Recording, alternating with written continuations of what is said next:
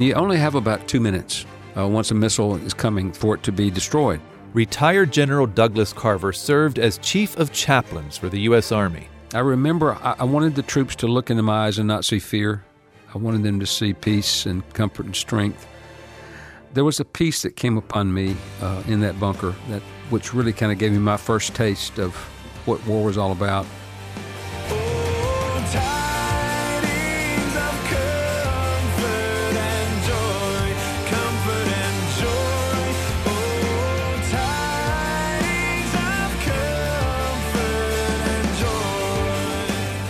General Carver is our guest on this episode of GPS, God, People, Stories. I'm Phil Fleischman. My co-host Jim Kirkland is taking some time off for Christmas. And speaking of Christmas, General Carver is going to be sharing some stories of Christmas in the military. GPS. God, People, Stories. Doug Carver grew up in North Georgia. He surrendered his heart to Jesus when he was about 11. He felt called into ministry when he was 14. And then a deacon had his sons, when he came home from Korea, an Air Force chaplain spoke in our church.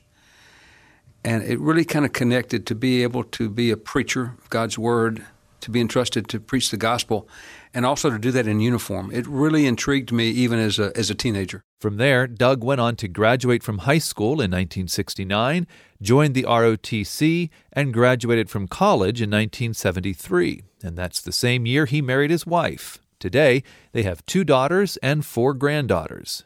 Doug began his Army career in 1973, just as the Vietnam War was winding down. The war actually ended in 75, but that's the main reason I got into the military. I was a field artillery officer.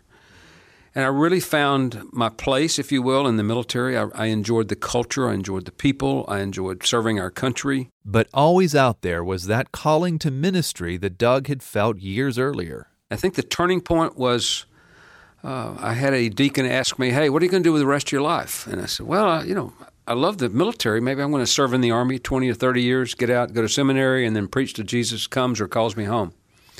And he said to me sort of humorously, don't give God the leftovers. That eventually led Doug to resign his Army commission and go to seminary. He stayed in the reserves while he attended school, and then he went back to active duty as a chaplain in 1984. My first assignment was at Fort Campbell, Kentucky, home of the 101st Airborne Division. And so I really served from the battalion level, which is about 500 to 700 soldiers, through every level of the Army. And as the chaplain, it was Doug's job to build relationships with the soldiers in his battalion and with their families. He says it's not much different from what a local pastor would do. The primary difference is you live and work with and deploy with these men and women that you serve.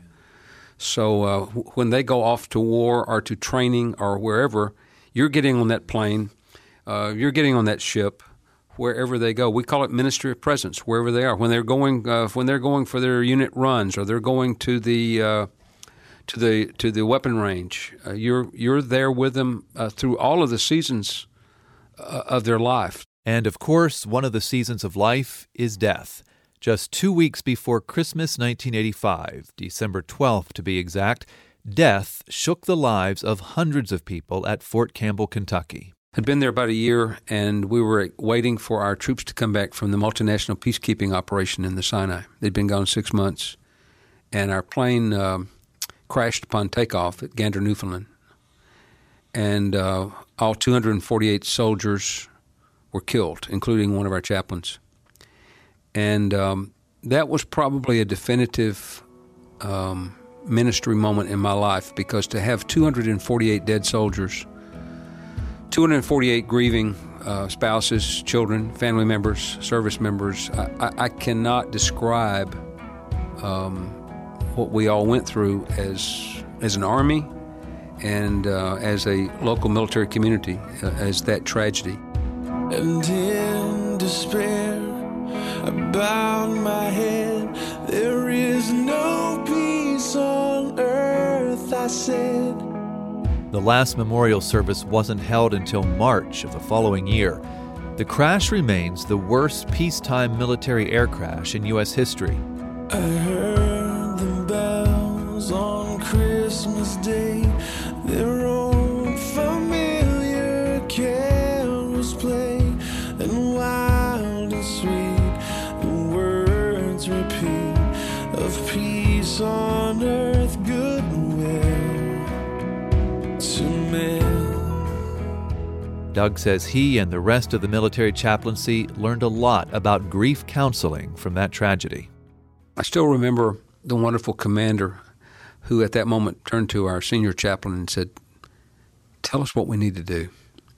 And there are times in the life of the military when things are so chaotic or so dramatic or so horrible that they'll look to the chaplain to somehow bring peace or order or normalcy out of chaos.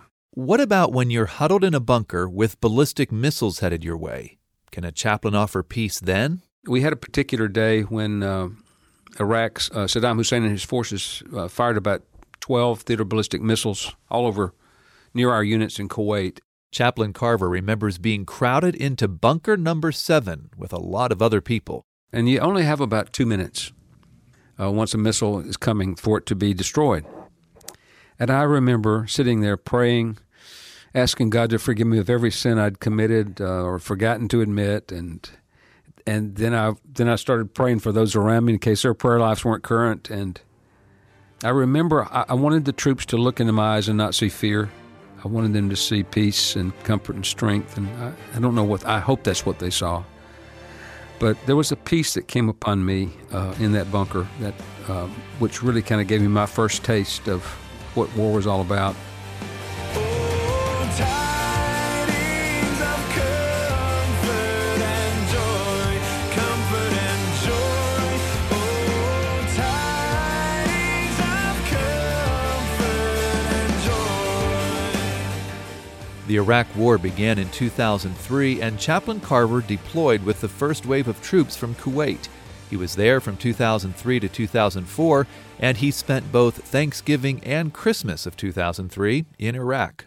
I was amazed to see how our troops were given a traditional Thanksgiving or Christmas meal with ice carvings and decorations. And it's almost as if each area, the military leadership went out of their way to make it just like back home. I mean, with, eggnog and turkey and pumpkin pie and all. It was just totally amazing. And visiting our troops over Thanksgiving was just unbelievable. Not only did Chaplain Carver spend time with a lot of troops during that Thanksgiving, he also spent some time with the Commander-in-Chief. President Bush had made a surprise visit to the troops in Iraq. And what I remember about that is the amount of time that he spent with our troops. I mean, he just didn't come speak and leave, but he worked the room.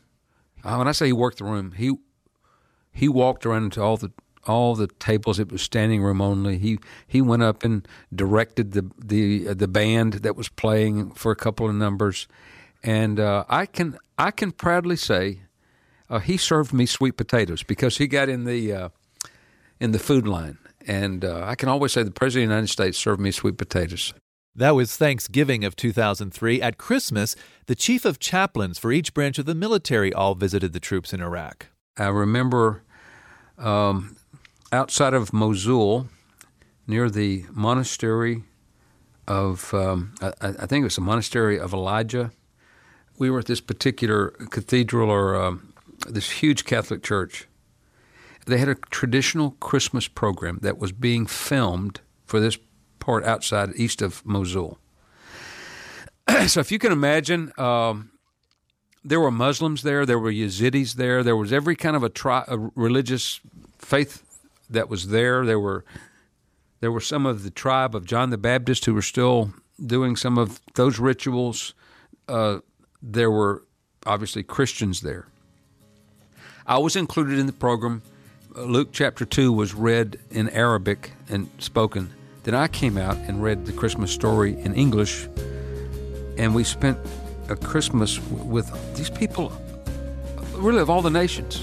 Oh, holy night, the stars are brightly shining. It is the night of our dear Savior. Reading the Christmas story wasn't Chaplain Carver's only job that night. He had also been assigned to serve as the escort for the military archbishop of the Roman Catholic Church.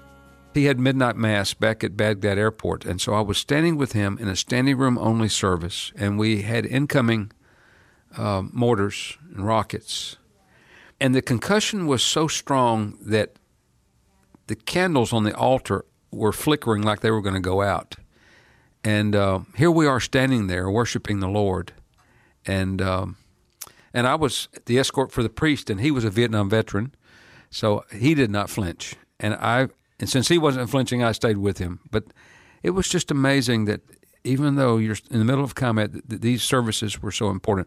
A big part of Christmas in civilian life is the giving of gifts, but Chaplain Carver says that looks a little different for troops who are stationed away from home. You know, you take away a lot of the materialism and a lot of the commercialism, and it's just a raw, simple, the real meaning that God invaded this planet at Christmas time with Jesus Christ, the Son of God, and it's just a simple celebration with all of the trappings.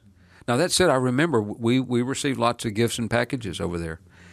But even then, it wasn't something that, this is my gift.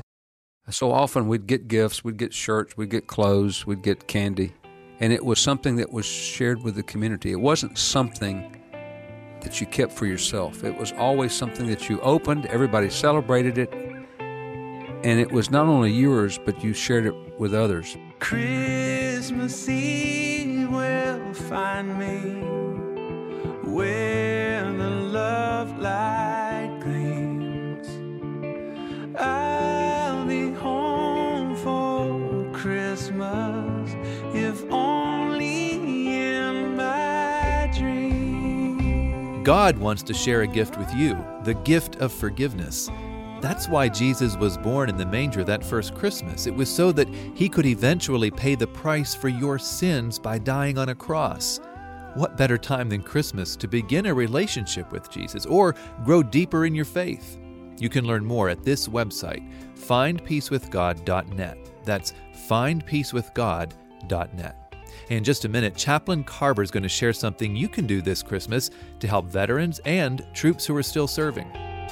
I'll be home for Christmas, if only in my dreams. You're listening to GPS, God, People, Stories, a podcast production of the Billy Graham Evangelistic Association. It's almost Christmas time, and of course everybody's thinking of Christmas out here, and everybody's mind is turned back home. Billy Graham, 1952, with U.S. troops in Seoul, South Korea. We've just gotten off a train. It's cold here in Korea and very early in the morning.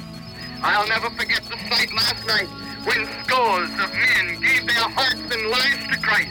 And as these servicemen of ours out here are giving their lives and their hearts to Christ, as they're surrendering and committing their lives to Him, I'm praying that on this Christmas, you are going to accept Jesus Christ as your Savior. Now, back to Phil Fleischman. My co-host Jim Kirkland is taking some time off for Christmas. Our guest on this episode of GPS has been retired General Douglas Carver. He served as the U.S. Army's Chief of Chaplains from 2007 to 2011. And as we wrapped up our interview with him, the General asked that we would all pray for and invest in the lives of veterans and those who are still serving. Let's not neglect these men and women who have paid, in many cases, the supreme devotion to duty, so that we might continue to enjoy freedom of worship, freedom of assembly, freedom of speech, and continue to pray for those who are in harm's way, even this day, somewhere in the world, well over 100 nations where we have troops deployed.